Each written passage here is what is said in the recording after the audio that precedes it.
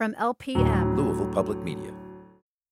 There's a lot of media coverage about shortcomings and problems. Back to school party, Red Barn got shot. I learned how to ride a bike from a crackhead. It was tough at the beginning. We called it the project because that was the general term. It was called Shepherd Square. being a Christian means that you carry a lot of shame, especially with regards to being gay. But there's another side, too. People in Louisville overcoming challenges and making change in their communities. So I graduated from law school in May. I would like to work with youth, and I would like to be the person that I needed growing up. We hold on to things that we shouldn't hold on to.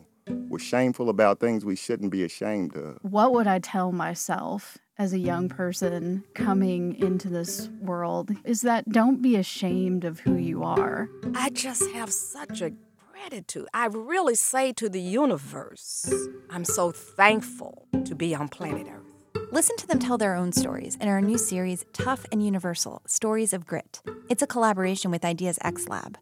Listen Fridays during All Things Considered on 89.3 WFPL or wherever you get your podcasts.